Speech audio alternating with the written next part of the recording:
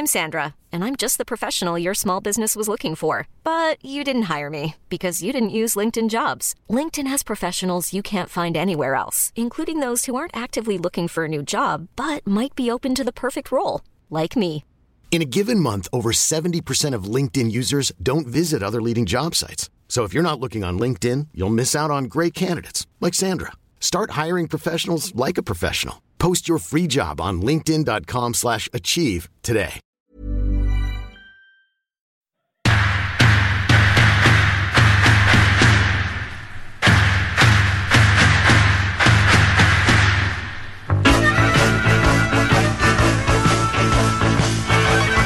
Good evening, Gabby. Good evening, TC, and welcome all to part 42 of our weekly podcast, The Curran View, with the idol of Hillsborough, Mr. Terry Curran. Kind of week you had, mate. You ask me this every week, what kind of week we have, and it does not change, obviously. It's not going to change until they find either some medicine for this coronavirus or this vaccine. And even that, it's all sending me round the twist now because you don't know who to believe with everything what's going off. So we just have to wait until everyone gets it all clear to get back to work and let's get his lives back together again. Absolutely. It's just a matter of waiting, isn't it? Yeah, I believe nothing that I read, and I believe very little that I see. That's the problem. Yeah. You know, I mean, these people are, you know, the elite educated, aren't they? Yeah. But you're getting one contradicting the other. I mean, football, I understand. I understand football because it's tribalism, isn't it? Yeah. You know, that's my team. So choose good, bad, or indifferent. They will defend it, or they will have a go at the players, or they'll have a go at the manager, they'll have a go at the board, or vice versa.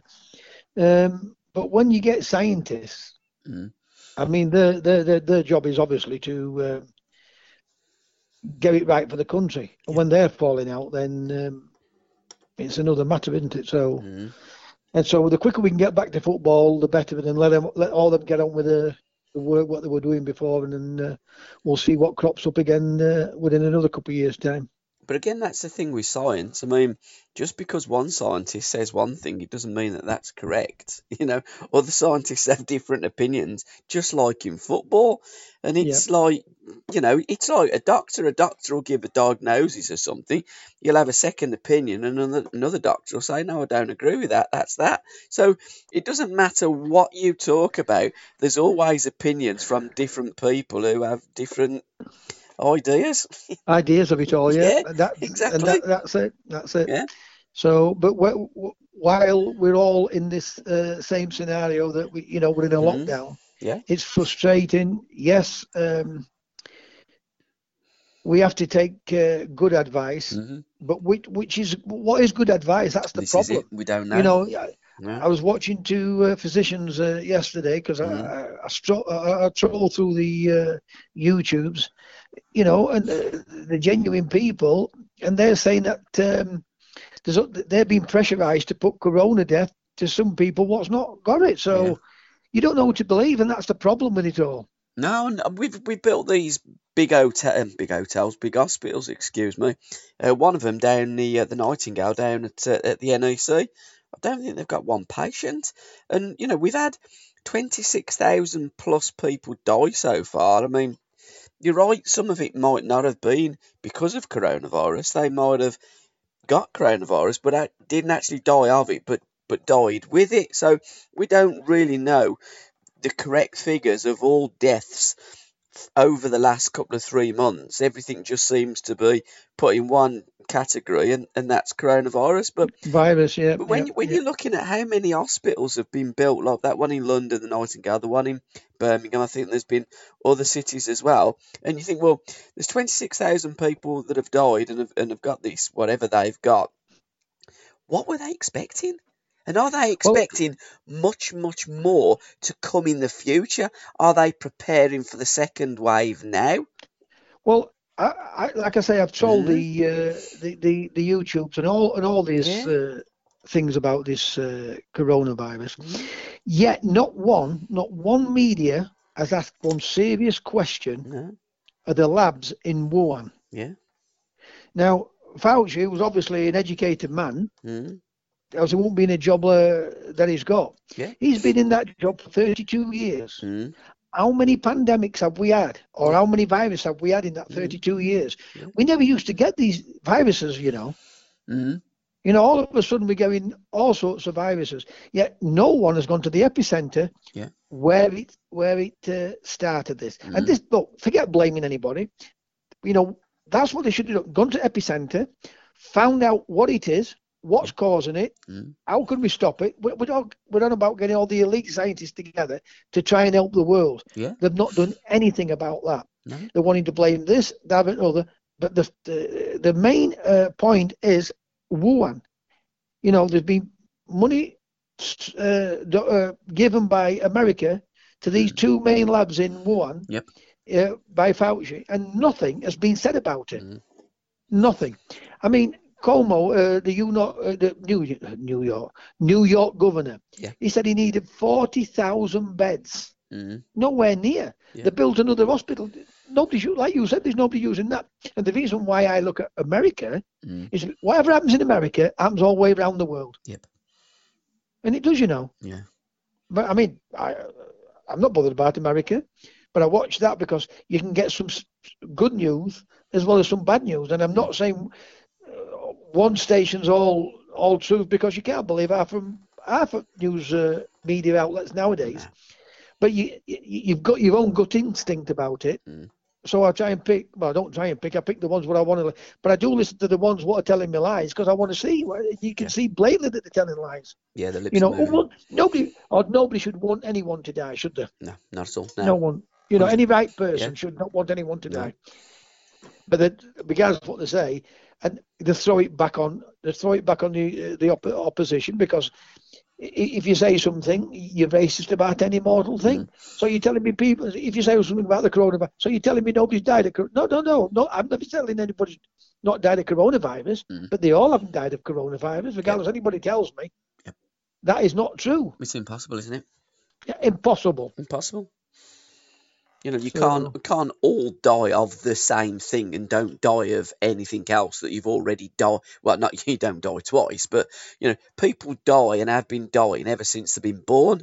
But it just seems at the moment everybody's dying of the same thing, which is just ludicrous. It's crazy. It's mad. Is it to frighten people? And when you say something like that, then you go again. There he goes again, saying, But you're getting some doctors coming on and saying, no, they've died of heart failure, or they've died of other things. Now they're saying that blood pressure is one of the main not main causes, one of the main problems you can die from this coronavirus, because of blood pressure. So look, it's anything and everything barring the right thing, and until we get proper data on it all, none of us will get to know what it is. No, I just think that when they're giving the daily figures of people dying at the hospitals, then we've got people dying in care homes and at home as well. I just think, to get a bit of balance, I just think we should have said, well, this time last year, X amount of people were dying. So, it really is up 10%, 20%, 50%, whatever it is. Today, we had X amount of people dying in these hospitals. Some have died of this, some have died of that, some have died of that, some have died of that. This disease is deadly. We need to get a virus, and, we need to carry on. But will we carry on? Who knows? I wouldn't be surprised if we didn't have an alien invasion on the back of this. Something's going on. That won't surprise me one little bit. I keep looking over these hills, TC, because from my bedroom I can see the Clent Hills. I'm almost expecting to see like that big thing on Independence Day that comes over and lands on this field, and all these aliens come over and kill us all and take over the planet. It's just bonkers. Eventually, we will get the truth, whether we're alive to see it, because it's like anything else. After 30, 40 years, things get released. They ask for things to be released, and then you find out, well, you can't believe this, can you? Well, I don't believe nothing.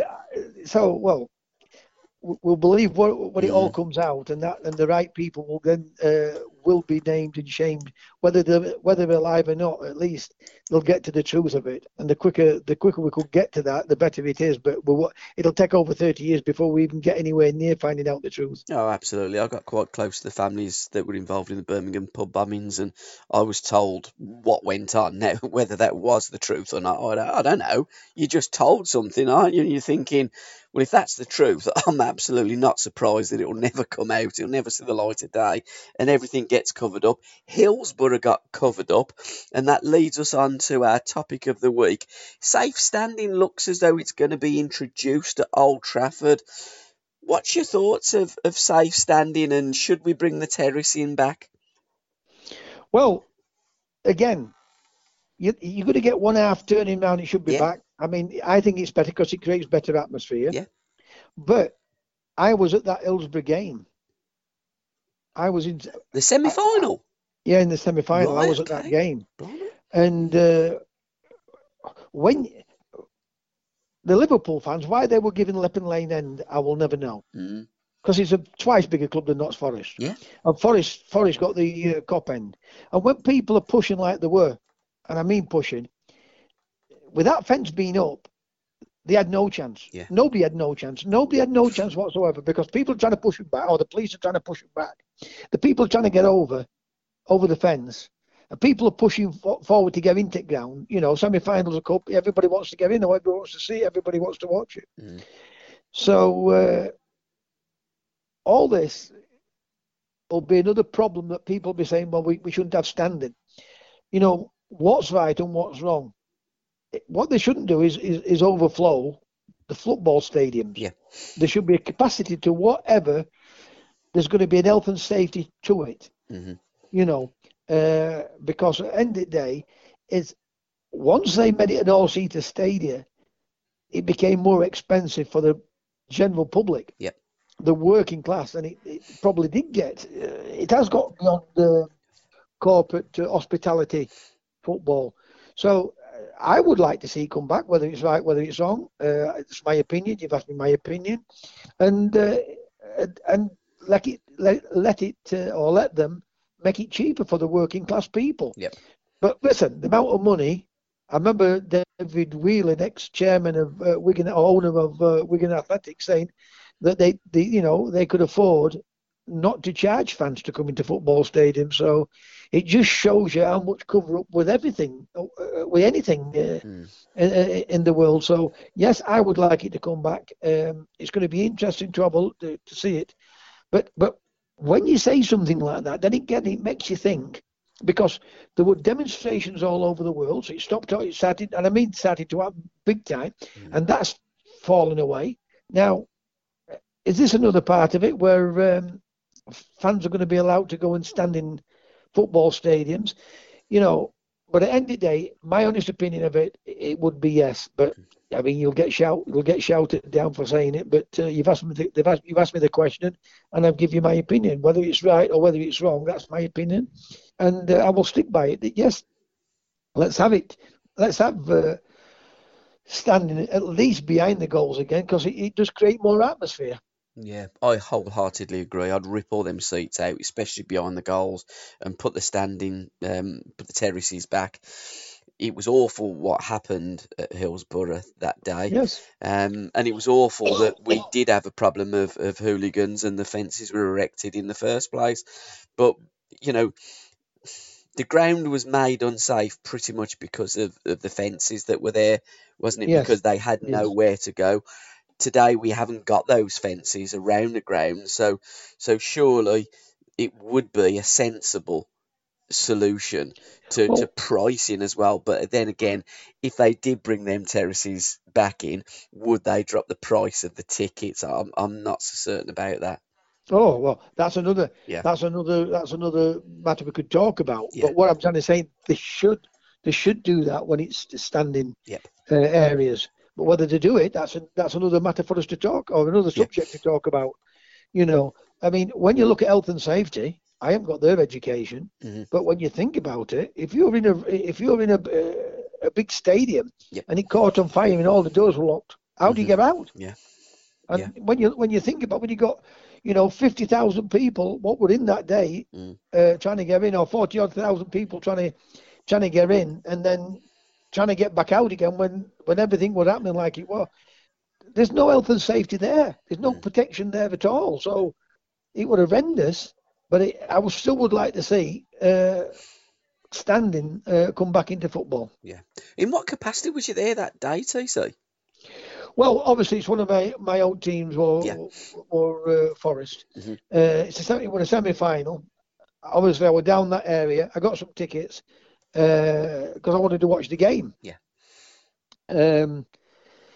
I'd come in through the Leppings Lane end, and it was horrendous because people were shoving, police are trying to push them away, they're trying to push the police. You know what it's like, don't you? Yeah, oh, absolutely. I don't want to blame anyone in general, because if you blame the Liverpool fans, then you're biased to them and being thing. If you blame the police, you're biased to them. Yeah. It's something what shouldn't have happened. There's something what shouldn't have happened. I do not know whoever, and I don't want to even blame him as such, but whoever gives Liverpool the Lepping Lane end when they have that many fans, absolutely ludicrous. So the reason why I was there, obviously, for the semi-final against one of my old teams, and I just obviously with a game I wanted to watch. Talking of one of your old teams as well, a grand old team, Everton. You've just recently done something for Everton TV. And you've done another little interview as well regarding Everton Football Club, haven't you? I have. It's a guy called Anthony. I obviously forget his surname. Yeah. And he's doing a book. And he asked if he could give me a call on our webpage, wasn't it? Yeah. You passed his number on, and we got chatting away, and it was nice to have a little chat about the old times at Everton. And how much they appreciated me when I was playing there. They were saying, because it was on about there used to be a gang of 4 of them what used to go about. They were only 15. Yeah. And they were praising me when they used to go down that field thinking they were Terry Curran like. So things like that obviously make you feel proud. But it's always nice that people do recognise that I was still part of that team. What really had a great success. I mean, what did they win? They won about 5 or 6 trophies in 5 or 6 years, but 4 of those years I was there. So, and obviously before I went, they hadn't won for years. And a year after, I think they won something in that year when I left. But after that, they've not won another thing since, have they? And I'm not saying that's down to me. I mean, they've lost good players. They lost a good manager. At Kendall, he went to go to manage in Atletico Bilbao. Yeah. So he tried his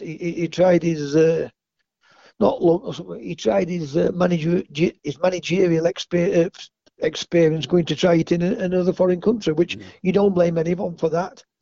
But he was an Everton through and through after he's had all the great success there, Howard. So little things change and change people and change what happens to you at a football club.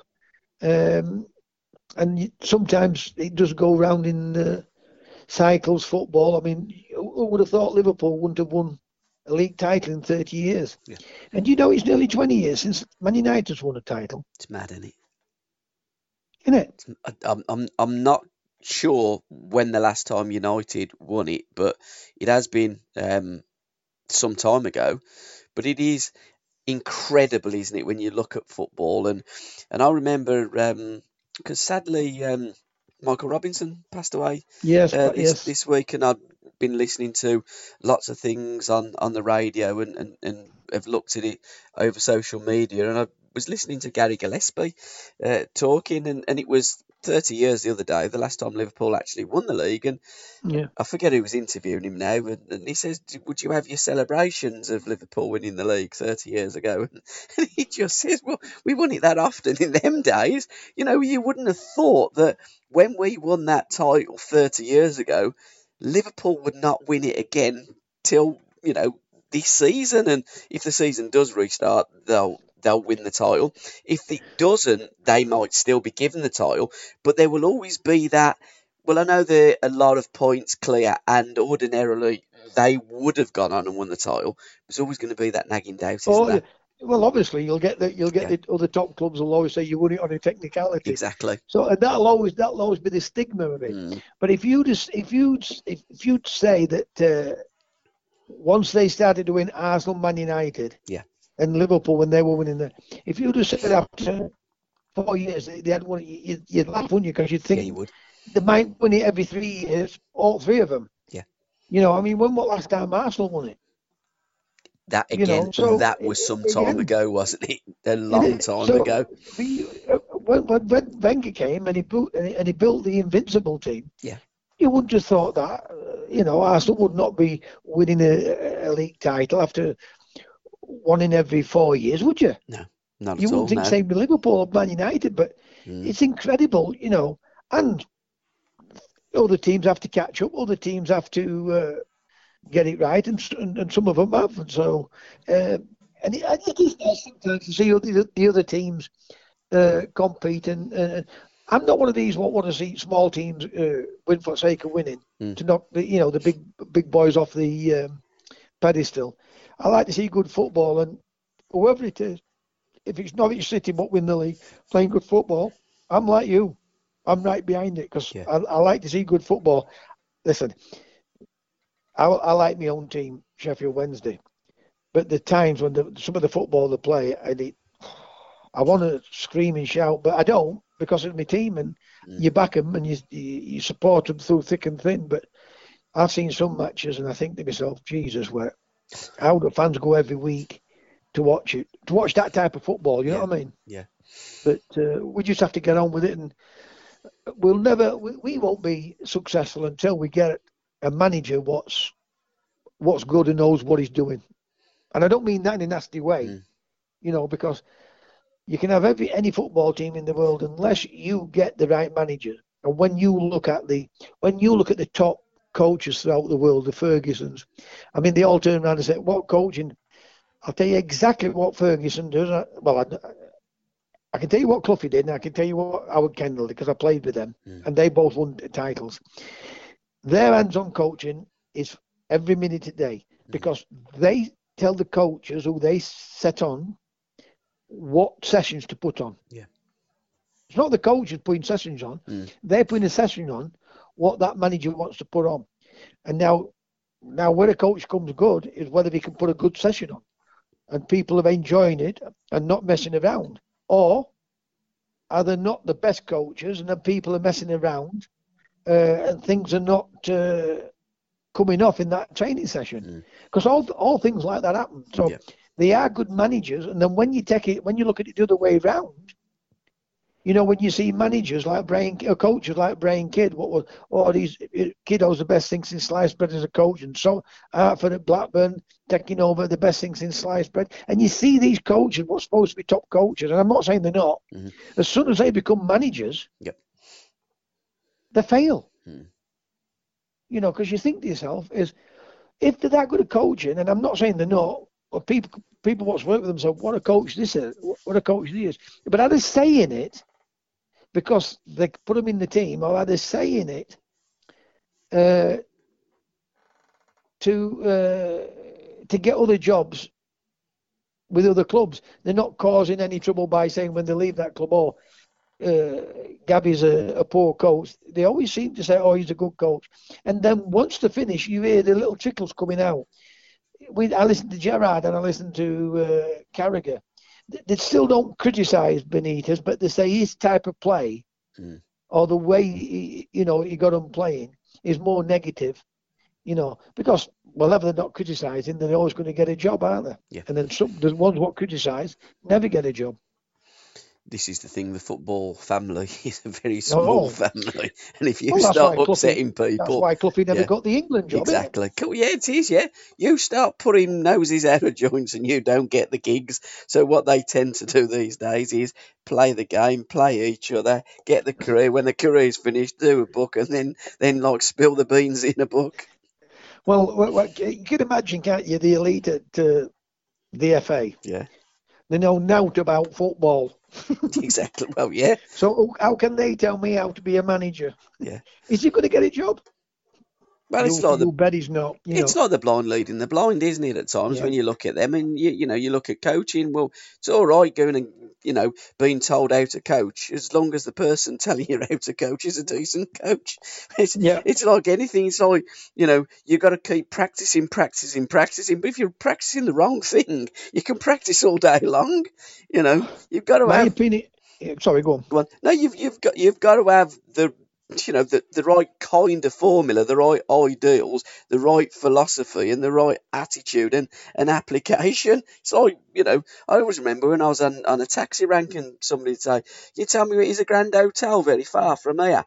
I said, "Well, no, not really." And I said, "Well, but it depends what way you start walking. I mean, if you start walking the opposite way, it's a bloody long way from here. But if you start walking the right way, no, it's a stone's throw." And I think that's in life as well. If you're doing the right things, you're going to get it right. But if you're doing the wrong things, you're going to keep getting it wrong. I've been on 2 coaching courses. Yeah. Well, I've been on a few coaching courses once I got certain badges. But when I first went to get my badges, I couldn't believe what I was seeing and what I was watching. Everything was switch play. When I say switch, we all know we got to switch play to catch people, opposition out of position. But everything was a 30 and 40 yard crossfield pass. So you're giving the ball away. Yeah. And then the other part of it would be channel balls. And then they'd talk to you in the classroom, you need as less touch as possible to get it into the opposition penalty area to get more shots at goal. And I used to think to myself, what are these on about? And I finished up just not. One day I thought, I'm not going, and I never went back. Yeah. And then people said to me, some people kept pestering me every time I went to watch. My first coaching job really would have at Leeds United. Yeah. Right? And I used to go watch some kids train, and they used to say to me, why don't you come and work for us? And I finished up doing it. Then I finished up going on my coaching badges, to get my coaching badges. And they said to me, look, just be quiet, get them, and then you can coach how you want. But it doesn't even work it doesn't even work like that, because they have a structure. And let me tell you, a structure is the right way to go down. Yeah. But my structure is to get the ball down and play. Yes, and occasionally it went over the top. So that they're not expecting you to tip it, as some people call it, tippy-tappy football. Yeah. Sometimes you need to play a longer pass. Sometimes you need to play a longer ball. And sometimes you need to clear it. I get all that. But all we did in on our coaching courses was the same thing. And then when you went off them, they went to coach like that and made it boring for players. Yep. But then when you get in there, after you get your badges and say, right, some of them, I mean, Leeds was all right because they wanted to play out from the back. But some of them, they wanted game management. Game had only been going to 3 minutes and talking about game management. I used to think to myself, there's 97, well, 97, what was it, 90 minutes in there? 87 minutes to go in a game. They'd be doing things in games, and I used to think to myself, in coaching, that they give us programs to give to the young kids. For me, young kids, they should come into football clubs, right, at 5 or 6 and 7, right? Because I'll tell you this, Gabby, you'll always get the exceptionally good kid, what's way above anybody else, whether it's a woman, a young girl, or whatever sport she does, or a young boy. I guarantee you, if you look at clips at Messi and Maradona as kids, they're way above anybody else. Yeah. Way above anybody else. But they're trying to teach people like to be Messi, but when they start dribbling, they're telling them to pass it. Yeah. For me, these kids should come into football and up to about 12, just let them come in, let them play little games and five-a-sides and little keep ball type of things. Let them enjoy it. Right, and then once they get to 12, start to get them to understand the game itself. When and where to make a run, when and where to pass, making the right decision with your pass. But they don't. They're trying to teach these kids drills. It takes ages for some of them to sink in, and that's no disrespect for, because if you watch go to any football club and they'll all say, he or she's the best player. Mm. Do you know in 4 years' time, 5 other kids have surpassed him? Yep. 100%. Now, but when you get the exceptional player, you never pass them. Yeah. You know, but they're doing things with these kids what they shouldn't be doing. They should be. So look, he looks a good player. Blah blah blah blah blah blah. Just let him go in and let him have a little game of football like we used to do when we were kids in streets or on field. Let him enjoy themselves for an hour. See you tomorrow, or say it's Monday. We'll see you Wednesday, and then we see you on Friday. Let him enjoy. Let him fathom it out themselves. You know, because when there's a gang, when I say a gang, if you've got a group of players on a pitch, you've got to learn to dribble out of tight areas. You'll learn when to pass it. And you know why you learn when to pass it? Because the other kid who's a bit jealous of you come and kick you. Yeah. So it's that little things for me what would help kids at football clubs at these young ages. But, you know, who am I? You know, I'm outnumbered. So the only way I'd find out if I was successful at it is to get a club. And until you get a club, but who would give me a job at my age at 65? Yeah. Well, I would if I built a football club. But I tell you, and anybody can talk a good game. Every football club I went to had success. Yeah. And I brought them more fans into the stadium. So I know, because I believe in my own confidence. And Howard Kendall still did say when I left that football club, I was one of the best signings he ever made. Yeah. Because I wanted the ball when anybody else didn't want it. 5 of the best TC players from your football club this week. Now, when you say 5 are the best, so this proves that I don't research in it. I don't research any of it. 5 of your favourites, Sheffield Wednesday players. From any period. Any period that you've seen, you know, your favourites. Right. Well, I'm definitely going to put Peter Swan in it. Yep. I'm definitely going to put Bronco Lane in it. Who was that? You want David Lane. David Bronco Lane. Okay. He was Peter Kay. They were the 3 what got suspended at my club. Yeah, that was the betting, wasn't it? That was the betting. Yeah. Yes, placing the bet. The other one is from that round about that era was my favourite of all of them is Jim McCallion. Yep. Right. That's 3. Chrissy Waddle is 4. Yeah. And David Hurst is 5. Yeah. You know, but I definitely I'd want to put John Sheridan among all that. I'd want to put Di Canio in among all that. And he weren't there long enough because if it had been there long enough, he'd have been still a great player. So them to be 5. And like I said, there's many more. Johnny Quinn, Johnny Phantom, Brian Usher, who Doncaster bought from Sheffield Wednesday. Little winger, what used to play, Willie Henderson, Tommy Craig. I could go on and on and on, you know. Peter Rodriguez, Don Mexon, you know, Von Springer. I could go on and on and on. You've had some good players, haven't you, over the years? Fantastic, and I mean fantastic football players. You know, I like Roger Wilde. Jack fancied Roger Wilde. They used to call him Oscar at Sheffield Wednesday. The thing about football is you've got to have a manager what believes in you. Yep. And Roger got plenty of skill. He just never got the right club after Sheffield Wednesday. Yeah. You know, and that's the problem with it all. You know, I could mention stacks of players for Sheffield Wednesday. The last time we had a good manager, and I don't mean this wrong to Jack Charlton, would be the guy who went to Everton. I said, come on, bloody hell.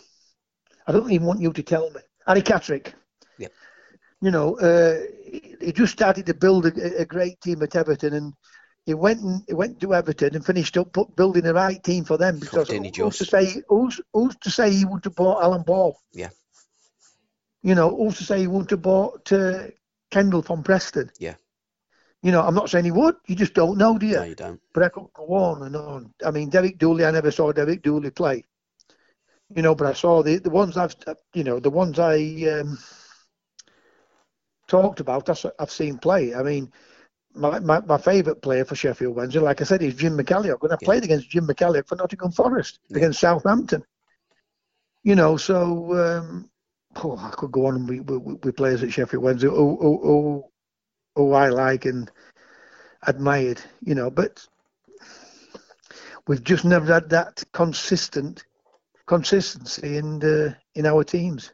It is mad though, isn't it? Because you're right. I mean, if Harry Catterick stayed and didn't go to Everton, because when you look at it as a neutral and working with you, I use that word loosely because we make podcasts together. It's the same as Uddy.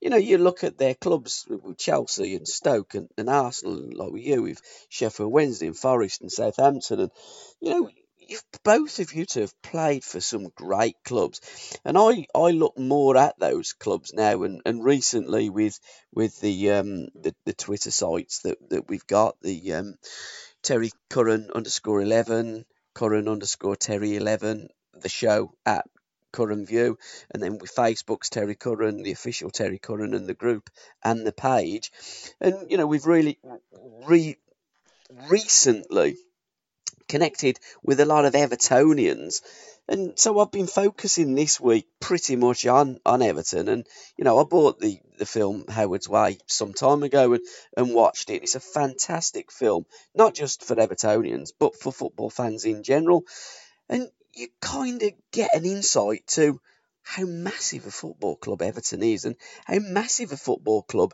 Sheffield Wednesday is as well. They're both huge clubs, aren't they? Everton are in the top 4 in the country, regardless of what anybody says, because what Everton have achieved over the years, right, is trophies. Yeah. Right. When I look at Sheffield Wednesday, and I can tell you about both of them, and I'll tell you about this is Sheffield Wednesday. Sheffield Wednesday, the semi-finals were always played at Hillsborough, weren't they? And Villa Park, majority of them. Yeah. Right. I mean that's a stadium, and they can say, well, it's middle of the country where from London, so they have to play half and half. But it were big stadiums. Yeah. And they could be filled. And I mean, we have won 3. I mean, there was a competition here the other day. Well, I tell you what it was. I watched a podcast, and it was a cricketer from Sheffield. Oh, it'll come to me. I can see his face now. Tell me. Anyway, he said they asked him how many titles. I said the lad started laughing because I said 3, and he said none. And the lad started laughing because I thought I got it wrong, and he came up and it was 3. Yeah. They had won 3 titles. Now, what I'm trying to say is, I play for Notts Forest. Training facilities rubbish. Derby quite good. Sheffield Wednesday quite good. When I went to Everton, it opened my eyes. They've got a canteen. Right? And when I say a canteen, a proper canteen, where they will they put your food out for what they wanted you to eat. Yeah. They've got a massive gym, full length of a football pitch. They've got a proper weight room, and I don't mean a small one. We will get 14, 15, 16 players into that room, right? The training facilities, everything about them was first class, right? Sheffield Wednesday was good, but Everton was first class. Yeah. The difference between Sheffield Wednesday and Everton, they're both similar type of clubs. In fact, I bet Wednesday will get a bigger support because obviously you've got Liverpool and Everton up there, where you've got United and Wednesday here. Wednesday, I would get a little bit better support, I would say, than what Everton. But Everton have always thought big. Yep. They want to win the European Cup. They want to win a league title. I'm not saying Sheffield Wednesday don't want to. They expect to win. Yep. Sheffield Wednesday hope to win. Yeah. They've got ice cold baths. They've got sauna. They've got everything but Gabby. I couldn't believe it. And when you think about it, when I first got, I thought to myself, can you imagine training here, having all these facilities as an 18-year-old or a 20-year-old being at Nottingham Forest, where I could go and do, in winter, because nowadays it used to be freezing and we still went out, but you'd be ice and snow. There, you could straight into the gym. Yeah. Right? And it weren't like a AstroTurf with, like you have these hockey pitches. It was decent stuff. Yeah. It was decent stuff. You could go in there and practice your left foot, right foot, your skills, everything else. You could go into the gym and build your body up. Mm-hmm. He'd have got everything. So Everton is no bigger than what Sheffield Wednesday is. Everton, that's the directors, the fans, and the players expect to win. Yeah. At Sheffield Wednesday, we dream about winning. We dream about it instead of saying, look, we are better than Everton, we are better than Liverpool, we are better than Man United, we are going to get the best. But until they get the right man, I mean, the last time they had for me, and like I say, I love Big Jack, and I'd run through a big wall for Jack. Didn't like the way how we play football, but I would do any mortal thing for Jack. Yep. But the last time we had a top manager at Sheffield Wednesday was Ron Atkinson. Yeah. We won a trophy under Ron Atkinson. Mm. The problem with Ron, right? Once Aston Villa come calling for him, Yep. because he's a Villa fan, Exactly. right? I don't think, I know I wouldn't have gone and play for any other football club unless it was a first division club, me leaving Southampton. Yep. It's only because it was Sheffield Wednesday Yep. what drew me to it. It was a massive club. And I knew how big it was, and my club, that's what I'm saying to you. Yeah.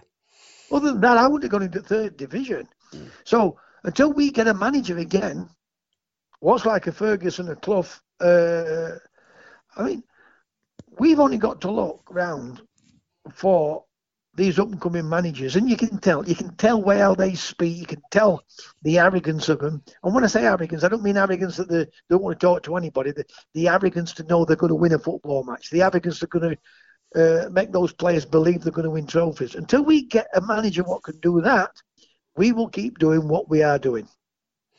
Now, there is speculation that if the Newcastle sale goes through, Mike Ashley may be interested in buying Sheffield Wednesday.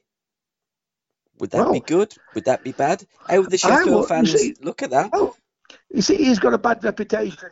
But has he done that bad? Yeah, but has he done that bad? We've talked about this on podcasts before. If he managing Birmingham, owning Birmingham, I'd have thought I'd died and gone to heaven.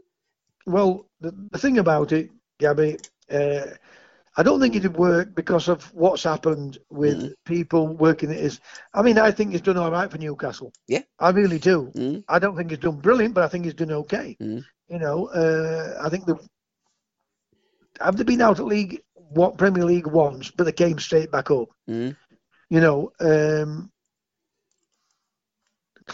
What Clough did with Derby County, not Forest, was phenomenal.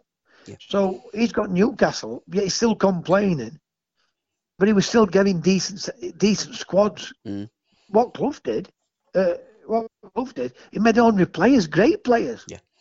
I mean, when you get 50,000, what like they get, and fanatics like they have every week, you've got to ignore the directors and improve the players and try and get better players in. But now we've got to defend. We've got to be organised.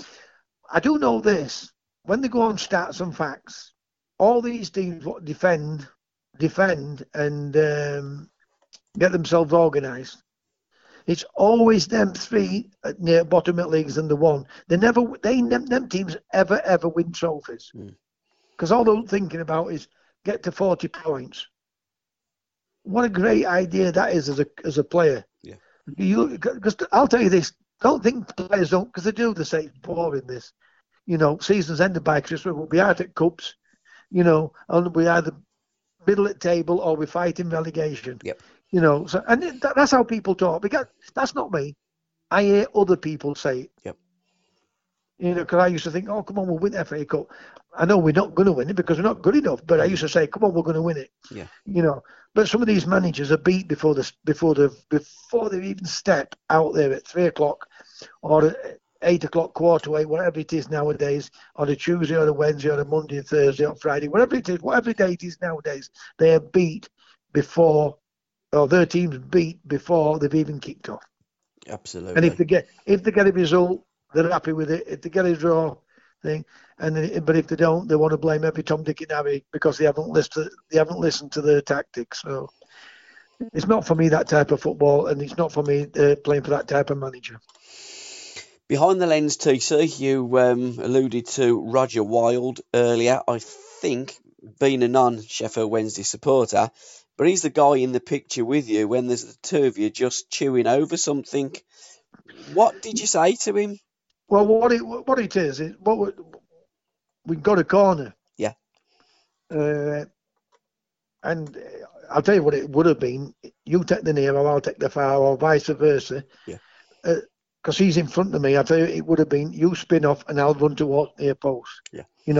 So just, if it's a free kick, a corner kick, that type of thing, you're just talking about what type of run, where he wants me to go, or what I would want him to go, or that type of thing. That's all it is when you stood like that. You're whispering to each other and saying, "I'll take the near, you go too far." All right, no, you take the near, Roger, and I'll spin off. They might be expecting you go, or we'll talk to whoever's taking the corner kick. We'll say, "Look, we'll make out as though the ball's going to be played to back, and we'll play one to the near post." So it's that type of thing. Yeah. People do talk about the scenarios, what happened in the game from free kicks or dead ball scenarios. So that's what that's all about. We're just talking about where am I going to run, or where Roger's going to go. Can you remember the specific game of that photograph? Looking at it, I'm not sure if it was a Barnsley game. Yeah. I'm not sure. I know Roger weren't at when we played Barnsley. I know, but I'm not sure if it was when we played him in third division. I'm not sure, to be honest. I mean, I'm looking at 30 or 40 years ago now, aren't I? Yeah, absolutely. History Vault. We didn't do it last week. We got a lot on last week. Let's briefly indulge in arguably the greatest player that Britain's ever produced, and that's your hero, George Best. Oh, absolutely. See, everything's about opinions. Yeah. Is he the best player that I've ever seen? Yes, that's only my opinion. Yeah. But then you've got Cruyff, who I absolutely adore. I love Pele. I love them all. Zidane, Messi, Maradona, Gaza, Jimmy Greaves, Uddy, Curry. I love all these types of players. Stan Bowles, Garincha. Can you remember Garincha? Bit before my time, but I've seen the YouTubes of it. I've seen a program about Garincha. Unbelievable talent, and many people of a certain age in Brazil perceive Garincha. Yeah, exactly, absolutely. Yeah. And in '62, Garincha pretty much won the World Cup on his own. Well, okay, he had the rest of the Brazil team with him, but he didn't have Pele because Pele didn't play in the '62. I think he played the first game, the second game didn't play anymore. Got injured. Do you know anything of him, that Garincha? He was like George Best. Yeah. I mean, they called him the little bird. It was birding. Oh God! He was drinking night before games and everything. He was an alcoholic. About the age of 10. Incredible Garincha. Yeah, absolutely. Rivellino, So all these people were my idols, but George Best, he'd got everything about him. I mean, when I look at all them, and they were great players. George Best had got that little bit more than what they got, because what he got, he could pull a bird on top of it. With that good looking. Yeah. So that's why I give him that. No else. They were all got great balance. They'd all got. I mean, the ones today, Messi and Ronaldo's and all them, and the other Brazilian Ronaldo, absolutely I adore. Yeah. But Best and Garincha and Pele's and Cruyff were playing an absolutely shocking pitches compared to what they're playing on today. Yeah. So the two things what's helped them with pace-wise, I guarantee, because regardless what anybody said, none of them would beat me. Yeah. You've only got to put Nottingham Forest and Southampton on, and there's a clip in there when I picked the ball up about 10 yards from my own penalty box, and I set off running on a pitch like a quagmire because you'd had the snow on it. Yeah. 3 or 4 days before. They only cleaned it off a day before that because they had the horse at year show on it. Yeah. Show jumping on it. Mm-hmm. And I was running with the ball full pelt, and if you watch it, you can see how fast I'm going. Yeah. But so these teams, the two things what helps these playing, they're not as tired, because the training's nowhere near as what we had to do. Mm-hmm. Their training is better than what ours is. Yeah. They weren't going out drinking and eating the wrong food like we were. Mm. I can't say I was because, Coke. I didn't drink. Yeah. So, but the dietitian side of it is good. The pitchers side of it is good. But make no mistake, there were lots of players what were like lightning when I was playing. Mm. And the ones I saw before that. But things like that for best than them to play on a football field and get kicked up in air and having to pass on them football fields, Yeah. it's absolutely horrendous. And I mean horrendous. So he's my idol as a kid. I'll always say he's the best player. That's my opinion. I don't get into arguments with people because if people said to me Cruyff were better, I say absolutely loved him, great player. So that's my favourite player of all time with George Best. Garrincha, the little bird. Do you know why they called him the little bird? Go on now. He used to love shooting. He'd Did go out with a gun shooting, and he used to love to shoot wrens. And Right, I did not know that. Yeah, wrens are little birds. That's why they called him the little bird, because he used to love to go and shoot wrens. Yeah. I know. He was an alcoholic, and I know he was out birding because obviously he was married, and they'd find him in a bar with a bird and all that type of thing. Like Hellraiser. The skills when you look at that, it's unreal, isn't it? Oh Absolutely yeah, he just beckons the fullback, don't he? And he puts it that foot, and he's there, and the defender's thinking, am I going to go or stay? And he's gone bang, and he's gone past him. He's like, he'll stop the ball there, and you think, why didn't he tackle? But he's dropping, he's feinting one way, feinting another. Yeah. and making, he did it the hardest way, because to try and beat someone from a standing still position. Oh yeah. I'm not saying it's not impossible. But that's what he did time and time again. Unbelievable.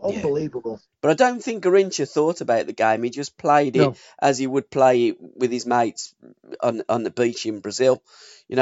Listening to the documentary about him, it didn't seem to be the sharpest tool in the box. But what a tool to have in your armoury when you're going out and playing football. And I was looking at Bestie's goal the other week, because we do a bit of stuff, another group and Twitter account, Forever a Sounder, for Seattle Sounders, and it had come up, that goal. I think he was playing for Fort Lauderdale. It might have been San Jose Earthquakes. Unbelievable. Oh, he's just took on about 8 players in it, and he's in and out and in and out. He's gone back and he's beat him, and then he's got bang, pick that out the back of the net.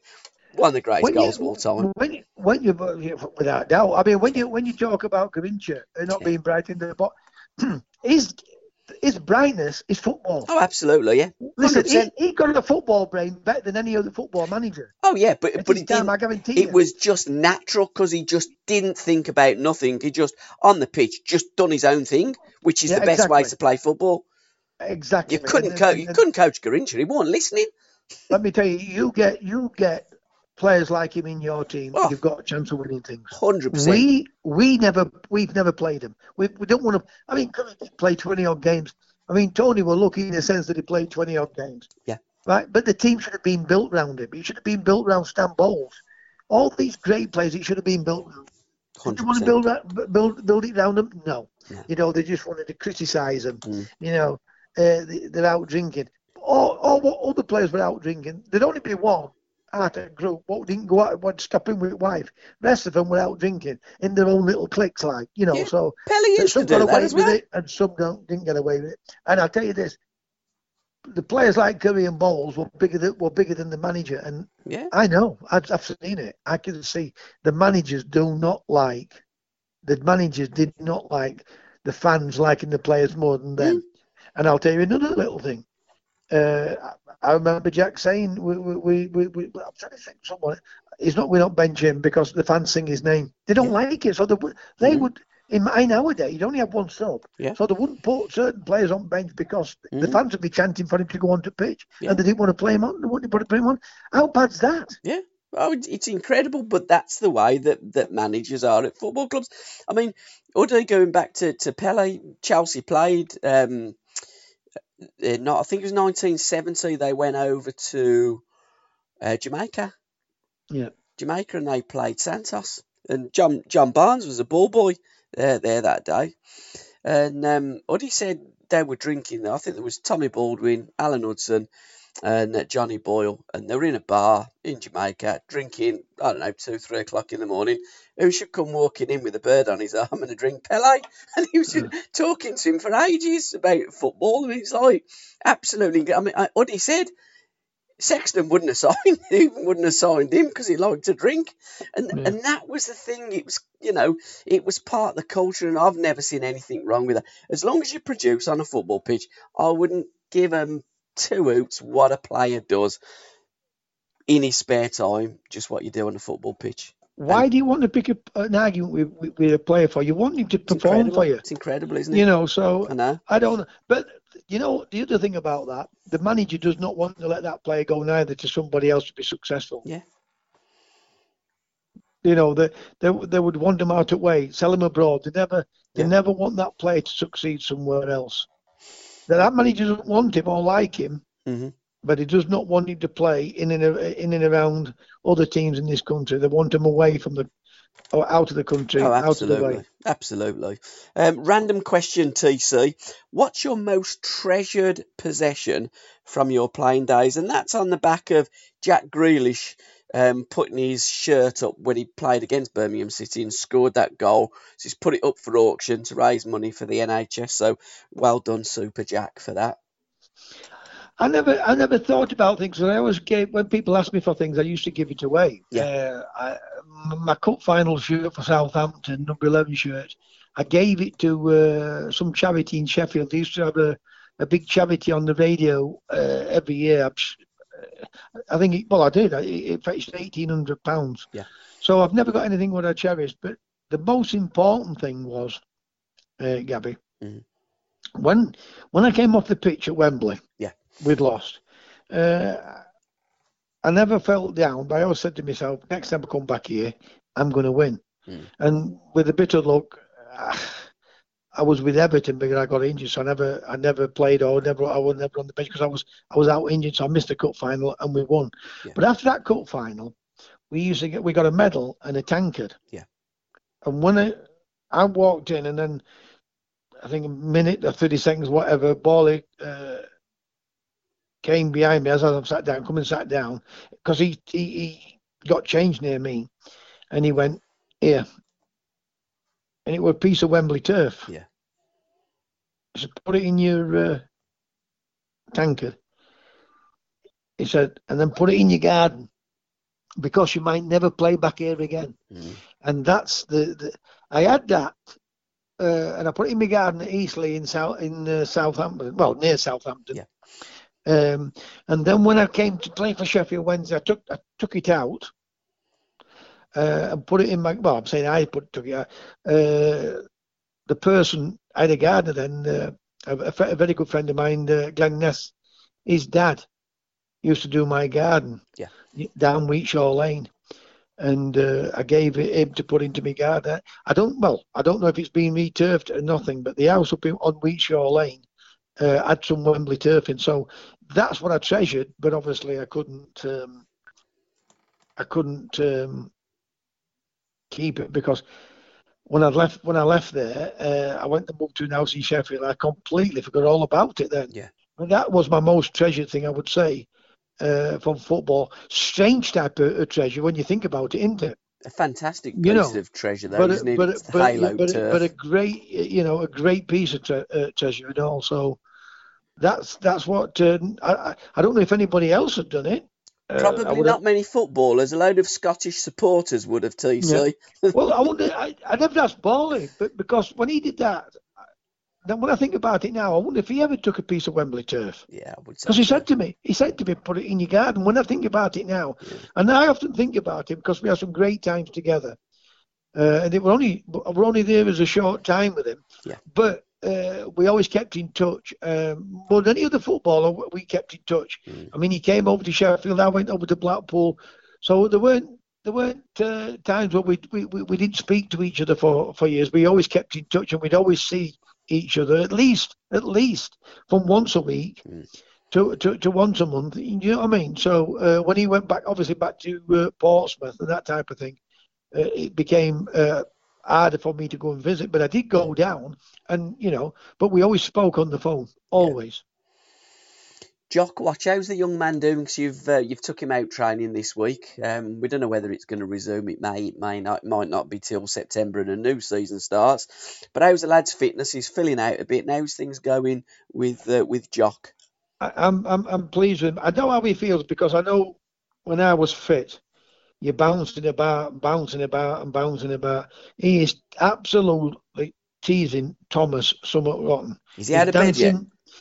Well, Thomas gets up at 1 o'clock when I'm taking him down into the field. Well, before 1 o'clock, about 12:30. Hang on, Dad, I'm coming down with you. But Thomas then Jock dancing around and trying to box him. You know what I mean? Yeah. You know, the thing is, Jock's 19 and 6'3". Thomas is nearly 27 and about 5'8", 5'6". And it frustrates him because he's such a big lad, he's Jock. Like I say, he's filling out now. Yeah. But he's that fit. He's dying. You can see he's dying to play football. Yeah. He's dying to play football. Will it get back? I just don't know. But I mean, the Dutch have cancelled early. Yeah, and the French. But there's more to the French thing that it looks as though the French might be reversing or turning the decision making. All right. I will listen to the radio talk sport with Jim White and Natalie Sawyer, and there was on about they were getting the French kid what played the French kid, he plays for Lyon, was played a couple of teams, forget his name now, but played for he's the captain, and he said, "Oh, I can't talk to you now because he was supposed to go on, but he sent him a message, I can't do it because we've got a meeting." But I will come back to you within the next couple of days with more information. All right. Information about it. So there was on about it. The French might be trying to overturn it because it's the minister what stopped it or something, isn't it? I'm not sure, to be fair. It was announced. I haven't listened too much to that much radio recently, but it looks as though the Bundesliga is going to start within a couple of weeks, and I think that's the league that they're looking at and seeing how successful it is. I mean, I looked at Matt Letizier's Twitter account the other day, and he reckoned that they're going to be doing social distancing from corners. Well, Birmingham City defenders have perfected that art for generations, and sterilised balls as well. So I don't know. Hang on a bit. Social distancing. Once they go back in, surely they've got to be tested. You would think, right? Yes, so definitely. If you're tested, if you're going to be social distancing on a football, forget it. Exactly, it's crazy, isn't it?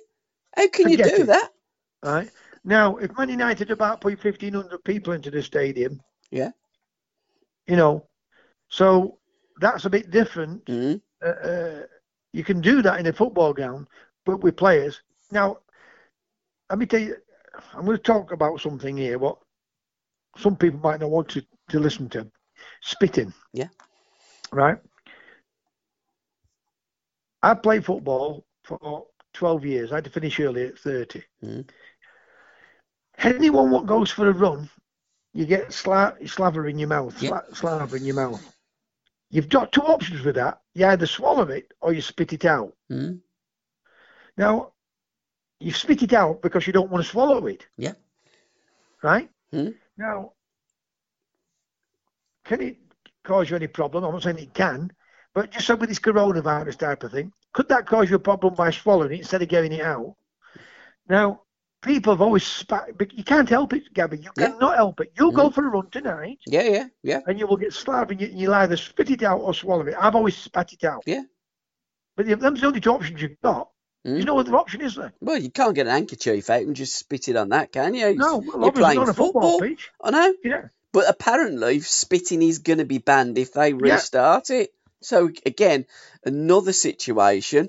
I just think there's so many situations that if they do start, I mean, how often are they going to test the footballers? Are the players going to be safe? It only needs one player to come down with it and then, God forbid, it pass away. I have listened to two big experts today. Yeah. I'm on about powerful people, right? And they were saying the most vulnerable are the elderly. Yep. The reason why they don't want people to go into pubs and clubs and things like that and mix like that type of thing is because the younger generation, anything under younger 50 don't have a problem with it. Yeah. And he said, one of them said that the kids, nobody's died of a coronavirus in America as a young kid, right? They're still trying to work out why it doesn't affect them. Yeah. Right? So what they were saying is,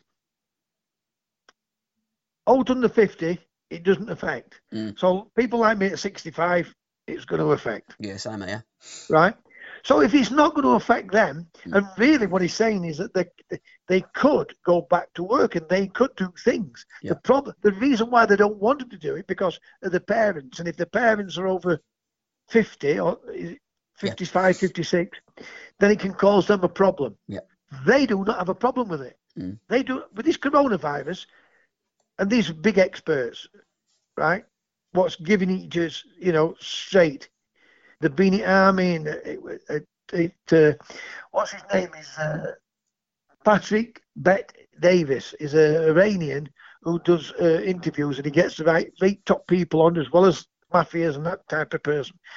And you can tell when they're telling you the truth. And he was saying these two scientists were saying, and one of them obviously is with viruses and your genes of the body, and he was saying the younger generation, it does not affect one little bit because your antibodies fight it off. The only problem they've got, they can have it in the system, but it doesn't affect them. Yeah. It will affect the older, their parent, the older. If the ones who have got older parents, it will affect them. So why? If you're going to have social distancing on the football field, listen. It'd be like watching Benny Hill. Exactly. Yeah. We're going back to Birmingham City. Honestly, it'd be like watching Benny. Once that's that, I mean, you'll get some, like you just said about Birmingham. You'll get some of the fans to turn around and say, "Well, we don't have to worry about that because it's social distancing." Well, listen, when the play. How managers want to defend from corners, free kicks, etc. I mean, that social, what was it? Was it social marking? Not social marking. Come on, when the zonal marking? Yeah, zonal. I mean, why you don't go for man marking? I find it incredible because there's more goals conceded from zonal marking than there is. Excuse me. Than there is man marking. I guarantee you that. Right. So if they're going to play, if they're going to do that, what you just said, Gabby, and then I'm not having a go at you, whatever, you might as well not play. No. You might as well not forget it, because that's not going to be football. That. No, I just think they're going to see what happens in the Bundesliga, and I think then they'll make their decision because they've got till the 25th of May to put a plan together for FIFA to see what's going to go on in this country. I tell you what's going to go off though, TC, now our podcast. Because well, if you listen to it, she went a bit early today. So it was on during the podcast, but we've got no games, no football to forecast. It's 13-11 to you. Each week it's either you or me that picks the music. This week it's down to you, TC. So what have you got for us to go out tonight with? Tonight I'm going to pick one of Verbs. The Verve, yep. Okay, yeah. What one? Come on, coming to my head, Gabby. I'm getting too old for this now. I think we should have Lucky Man, because I think we've done Bittersweet Symphony before. Go on then, we'll have the Lucky Man. Lucky Man, right? Okay. And let's hope that everybody's out a little bit more lucky the next couple of weeks and things can get back to normality, whatever normality is these days. I don't think anybody knows, but love to you and yours, TC. Thanks for your time. Thank you, everybody, for listening. We're up to about 2,000 listens each week, so thanks, guys, for doing that. Your support is very, very much appreciated. Just before we finish on this coronavirus, Tesco's near me. Yeah. Sometimes when I go down there, the queues, there's 5 lines of queues with 40, 50, 60, 100 people in them. Mm-hmm. Right? And then you go into Tesco's and then you got to go up a line. Yeah. You can't go, you've got to go up and then back down. Yeah. And then when you're coming out, you got to queue out again. Yeah. I'm not going to say where I'm going to, but I go to another supermarket now. You can walk in, there's no queuing. You can go up and down any aisle. Blimey.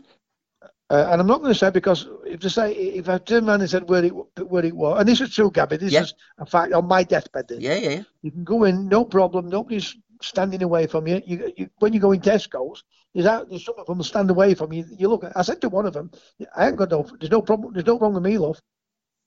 You know, whether it's right, whether it's wrong with saying that, but you know, you get sick of people standing away from you sometimes. So I go in there, this shop, and you're in, you're out. There's no queuing, nothing. Now there's people working. Yes, some people have got to work.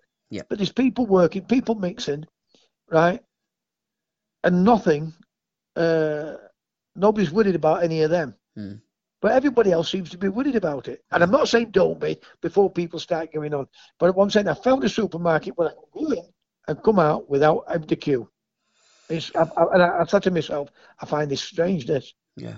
But I'm not going to mention it, because whatever they're doing it, I'm happy because I'm in, I'm out. I'm not standing about waiting for an hour to get into Tesco's and get out of it again.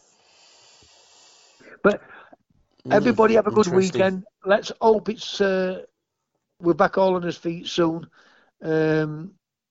Love to you and your missus. Well, love to your missus and kids. And let's keep us chin up and let's keep smiling. Absolutely, TC. Okay, see you next week. Till next time, pal. I'll wait till you phone me next week. And enjoy yourself. Bye-bye. Cheers, TC. Thank you all. Bye for now.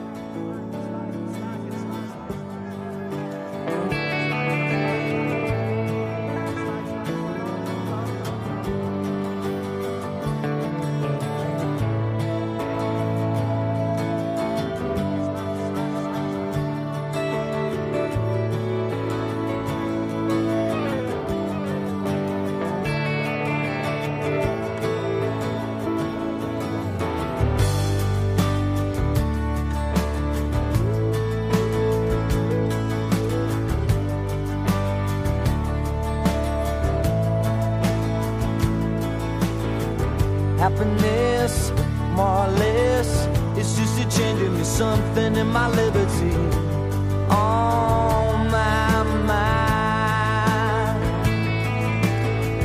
Happiness coming and going. I watch you look at me, watch my fever growing. I know just where I am. But how many corners do I have to turn? How many times do I have to learn? All the love I have is in my mind. But I'm a lucky man with fire in my hands.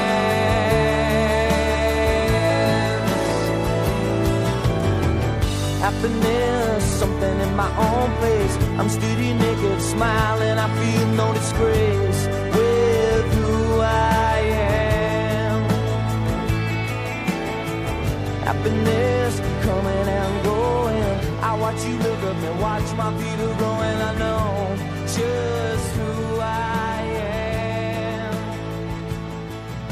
And how many corners do I have to turn? How many times do